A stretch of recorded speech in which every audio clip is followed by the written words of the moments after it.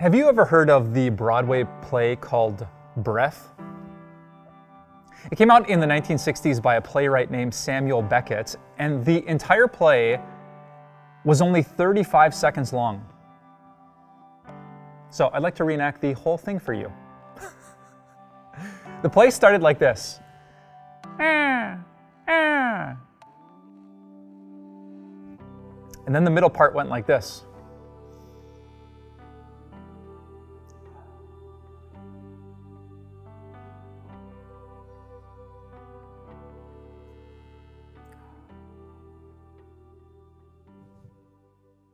And then the conclusion went like this.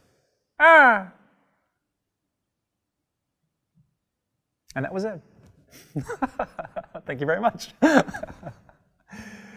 you get why Samuel Beckett wrote that play? You know, people come to the theater and they expect 2 or 3 hours of professional entertainment, but within 35 seconds, the whole thing was done. And you could probably guess his point. That life is like a breath. You sit down and it starts with life's first cry, and then just like a couple of breaths, you're breathing your last. Samuel Beckett wasn't the first person to think like that. The famous prophet Moses thought like that too. And when I think about the only psalm that he wrote in the Bible, Psalm 90, it reminds me perhaps of one of God's plans and purposes for us during the corona pandemic. It's for us to think not just about the basic message of Christianity, but about our own mortality. Listen to Moses' words from Psalm 90. He said in verse 12, "Lord, teach us to number our days, that we may gain a heart of wisdom." Teach us to count our days, God. Help us not to forget that after a few breaths, we're into our teenage years, and then getting our first apartment, and then maybe standing at the altar, and maybe changing a diaper, taking care of an aging parent. We're in the heart of our careers. We're getting passed by younger employees. There's retirement. There's the nursing home. You blink and it's over, right? And Moses says, God, give me a heart of wisdom to realize how short life can be. The individual days can feel so long, but life itself is over in a breath. You think it's going to be a 3-hour show, and it takes, well, about 35 seconds. And maybe the coronavirus has reminded us of that.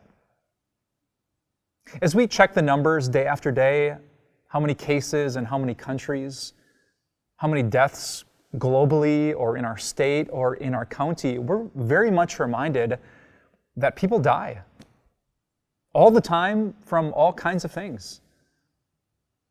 If we don't read the daily obituaries, we can forget that, but people are dying frequently. They stand before God each and every day. I was reading an article yesterday that reminded me that the plagues of human history and all of the wars, the pandemics, the viruses, they have not changed the ratio of people to death. It's 1-to-1, like it's always been. And that's why Moses keeps writing. He says, God, teach us to number our days that we may gain a heart of wisdom. And then verse 13, relent, Lord. How long will it be? Have compassion on your servants. God, if anything could interrupt my life, if I could get infected by someone who doesn't even know they're carrying this virus, I need you to have compassion on me. Keep me safe. Keep me healthy. Grant me life. Have compassion on my family. But you never know if that'll happen, right? Life flies by.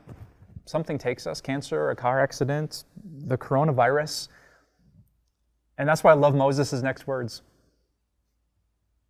These are the words that for years now, I pray almost every morning, barely before I open my eyes. In verse 14, Moses said this, God, satisfy us in the morning with your unfailing love, that we may sing for joy and be glad all of our days. In a world where life passes by in a few short breaths, in a world where you never know how long your days will be and you need God's compassion, the one thing you can always rely on is the unfailing love of God. And we've seen that the government can fail us, the schools can shut down, our favorite sports, our favorite shows, the national parks, like everything can fail. It can be gone because of a virus we can't even see. But there's something else that we can't see, and it never fails. The love of God through Jesus Christ. So I want to speak to all of you today who are lacking joy and gladness. You haven't sung a song of praise in a long time. Maybe you can join me in that morning prayer. God, whatever happens today, your love is right there. Satisfy us. Satisfy me. From life's first cry to final breath, let me realize that I am loved because of the cross of Jesus Christ. And let that simple thought bring me so much joy today that however long this lasts, however far this goes, I know that I'm going to be okay because I have you and I have love. It's easy to forget that in a corona world. So let's talk to our Heavenly Father and ask Him to send His Spirit to remind us each day. Let's pray. God, we will never be satisfied unless we can see you. And you're invisible, so we can't see you.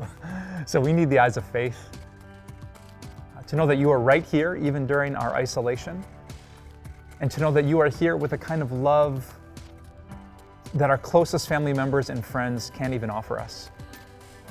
Satisfy us with that thought, God.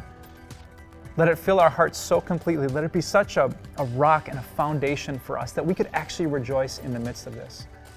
Life is short, but your love isn't. We have just a few breaths, but your unfailing love endures forever.